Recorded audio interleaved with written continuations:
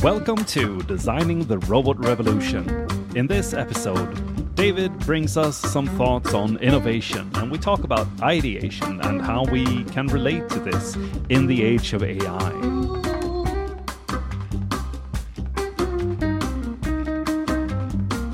So, Jacob, I've been reading this article recently about how AI might kill innovation. And this is representative of some of the different articles I've been seeing in the depths of Medium recently. But so, quoting from this article, it says, AI systems are inherently based on the past, analysing data to identify patterns and predict outcomes based on the exact past. All outcomes will always be based on something that happened before. If we were to massively adopt AI, as we're doing now, we're creating an environment where new ideas will not exist. There would be no inherent creativity in artificial intelligence. This will make it so that AI, as a replacement for creatives, will lead to a homogenization of ideas and a lack of diversity in thought. And this got me thinking about how we're using AI today in our jobs for innovation and ideation, and what we think it might happen in the coming years as these tools become bigger and wider. And I've seen these, and I think they're worth addressing because there are so many, in my mind, misconceptions of how humans work and how culture works and how brains work. So we should really dissect this a little bit. I think it's interesting. Like, I think for one, many of these articles have the premise. The premise is wrong. I think they are looking at ideas like these flashes of inspiration that comes in and takes over someone completely and just transform their life and then the world. I think, do we have any good examples of transformative ideas? I think take electricity, Edison. He's often lifted up as a person, an individual that has transformed the world through his innovations. In fact, that was the cumulative effort of many people that have been working on these issues of electricity and light for a long time, and he was a very, very good businessman that made a lot of money off of it, but he's not necessarily a genius in the sense that he just sat down one day and he came up with electricity. And yet we have this idea, don't we, this light bulb moment. So there's this misunderstanding about what ideation is and what the true ideation process is. In truth, it's a messy process. It's not this light bulb genius where you come up with something. That's a common misconception. It's messy. The second misconception is that ideas are actually worth anything. Ideas are a dime a dozen. It's all about how you execute and what you do with it. So I agree, Jacob, we're coming at this from, there's a misunderstanding, a baseline of misunderstanding about what the innovation process is and what ideation is. So let's accept that, take that as an initial thing. I think there's one more thing, though, that is a big misconception that we need to bring up before we can even dive into these articles, and that's the effect of culture on our ability to think original thought. We're not that special. We don't come up with ideas that are out of nothing. We can't come up with an original thought that is out of the air, that is nothing. We use culture to massage what other people have written and said, and we take that and we put it together in a context where we have an issue, and then from that we can have a good idea, quote unquote, that will solve something. But this idea that we can take something out of nothing and create value is ridiculous. Let's go back to this idea of that they're saying that it will lead to the death of creativity, or counterbalance with some other articles I've seen are the complete polar opposite of this. They're promoting platforms that claim to be able to solve your entire ideation process or your entire innovation process. What's your thinking about this? I think it's unlikely to happen, right? I think we're not going to see this massive explosion of ideas. Probably not going to see people stop coming up with ideas. I think it's unlikely, but I'm more interested, and I know that you've been working heavily in these areas with innovation and ideation. And have you had some actual use that isn't this magical snap of the finger, just, okay, now the AI came up with the idea, we're just going to implement and make a ton of money? Because that seems unlikely to me. I've broken down, I work a lot with ideation in my day job, and I've broken down the ideation process into different stages and different tasks. And there are some tasks within that overarching process which generative AI is a great help for. For example, you might work with a team of engineers and English might not be their first language, or they might not be used to conveying ideas in an imaginative way. Based on their initial output of a concept, an idea, you can use generative AI to improve it, to augment it, to get it to be described better, to be more customer focused, to give us a high-level business case, for example. You can also get these ideas similar level of fidelity. So generative AI can be a great tool to augment the description of ideas. It can also be a good partner to kind of bounce around off and have extra ideas or angles thrown in. But it is a lousy generator of ideas. And so whenever I see these platforms online that claim to be able to manage the entire ideation innovation process, I don't believe it. But I think the biggest risk with that is that we miss out on the things that generative AI is good for, because it disappoints on being able to solve the entire innovation process. And we miss out on the things that it's really good for. The going to the point of this article that's saying there's this risk that if we outsource innovation to an ideation to an AI, we won't get any new ideas. There's some truth in that, in the sense of AI models based on historic content. Therefore, all they're doing is remixing old ideas. Yeah. But as you said earlier on, actually, that's the context in which a lot of ideas come, remixing, and everything's always been a remix. Right. But I do see an additional risk. If we think we can outsource the cognitive load, and therefore we don't sit and do the deep thinking work, that might be whatever. It could be sitting in front of a whiteboard, it could be in your notebook, or it could be thinking about it when you're in the shower, all the cliches of where the deep thinking comes. If we lose that because we think the machines can do it for us, then we really are going to be losing something that's valuable. On the other hand, I can see the opposite, right? You can see a scenario where people use these tools to practice this skill of coming up with good ideas.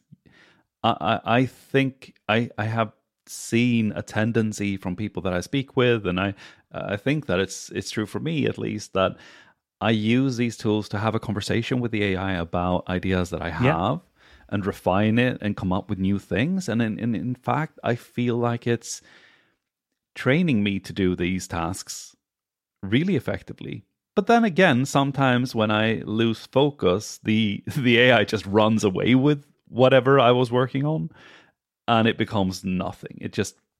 It's so, there's such a delicate balance of quality, and the common denominator that I've seen when it has a good output that has some originality, that conveys a meaning or an idea that I want to come up with, is when I have been very much in control of the conversation and I've kept the AI on a very short leash.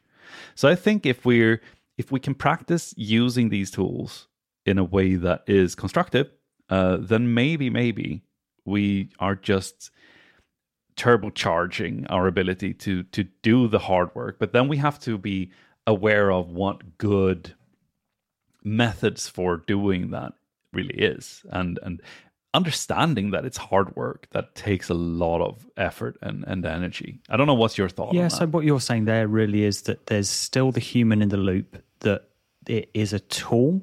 It can be useful to be a tool to help, but it doesn't replace the human. But if used correctly, and with good prompts, and you know how to use the prompts well, then it can speed up and improve certain parts of the ideation or innovation process. And I agree with that. As I say, I think the risk is that there's an overhype over what the belief by executives who are investing, looking at their headcount, looking at how their organization does innovation, and they believe the hype and think, oh, we can just use this platform and that's going to replace my team of innovators and creatives. And I see that as a risk.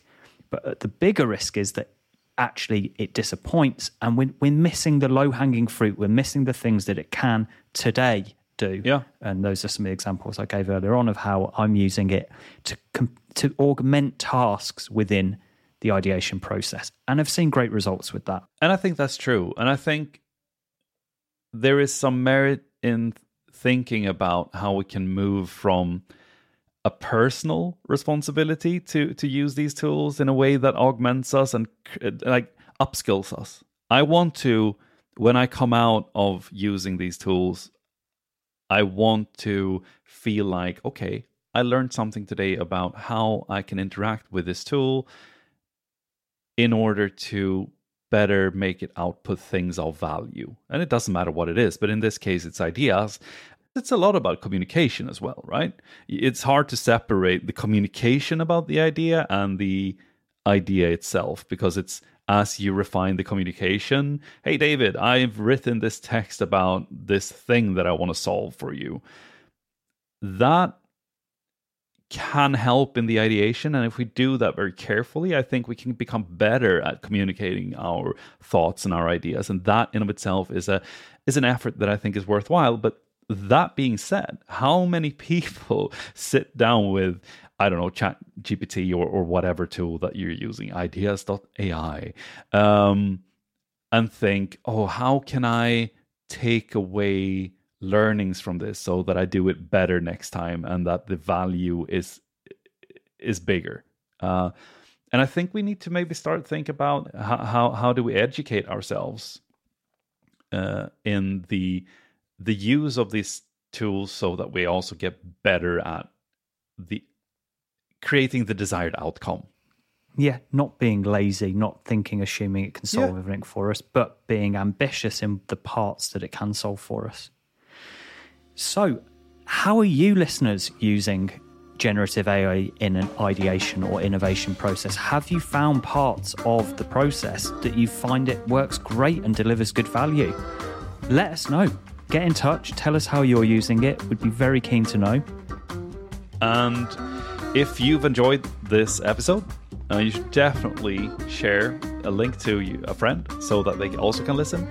I think the most relevant episode from our library is the episode that you've already referred to when it comes to this. The ideation and specifically the de-skilling is our episode with Chris Nossel, where he speaks about technology and how it tends to make us forget how to do certain things culturally. And I think that's a very, very good primer for diving deeper into this. There's also the episode with Mark Fontaine where we talk in more detail about how we're using generative AI within some of the design processes. So that also goes into more depth around some of the specific use cases of how we're using this in our day-to-day work.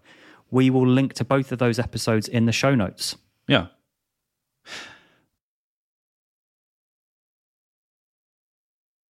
I think one last thing that we could say, and it's just maybe between you and I, is it's interesting how little design tools have come out, because people have been working intensely on this and we have our processes for doing things. So it feels like there could be just a case of putting a layer on top that asks you for information and it creates a customer journey or something, or an insight.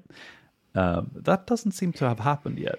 That's the next generation of tools, I think. Yeah. So right now we're in this product for every single use case. And then what we're going to be seeing very rapidly is integration of generative AI into the primary tools we've already been using. Like Miro, Microsoft Kaipolar, Miro are doing it, and Adobe are integrating it into theirs. And maybe that offers new, better ways of integrating into the workflows and having it as this assistant that can prompt and help.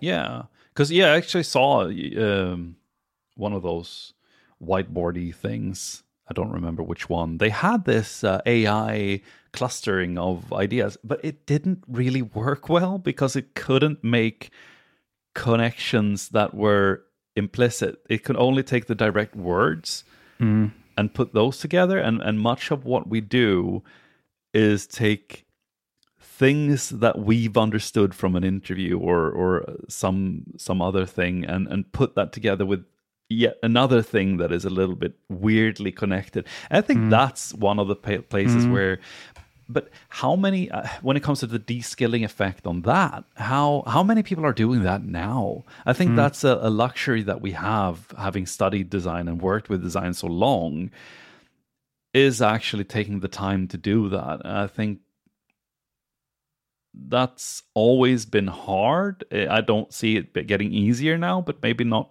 harder for people to work that way. The post-it notes are a representation of the data, not the data itself. And the AI is limited to just receiving what text is on that post-it note, whereas a human is taking that as a prompt to remember the wider data point that post-it note represents. I think that's a good illustration of the limits of these AI tools. But also the strength. If we understand that, we can have the AI, I don't know, create better formulations, better sentences to do the. And one thing that I have done is I've taken a set of ideas and compared it to my description of what I want to solve, and asked the AI to give me back a summary of which of these ideas take up what aspects of the problem. And then I even went one step further, and I had it give me suggestions on how I could reformulate the ideas to better fit with the problem description. And that's where you need to be a little bit careful. Right? You need to do that slow, so that you go back and read, so that the AI doesn't just add something random and that destroys the integrity of that process. I think that's where it goes wrong so quickly and becomes nothing. Like, oh no, this didn't work. It's crap. But it's just I haven't been careful enough to stop the AI from adding or taking away things that were in fact value adding.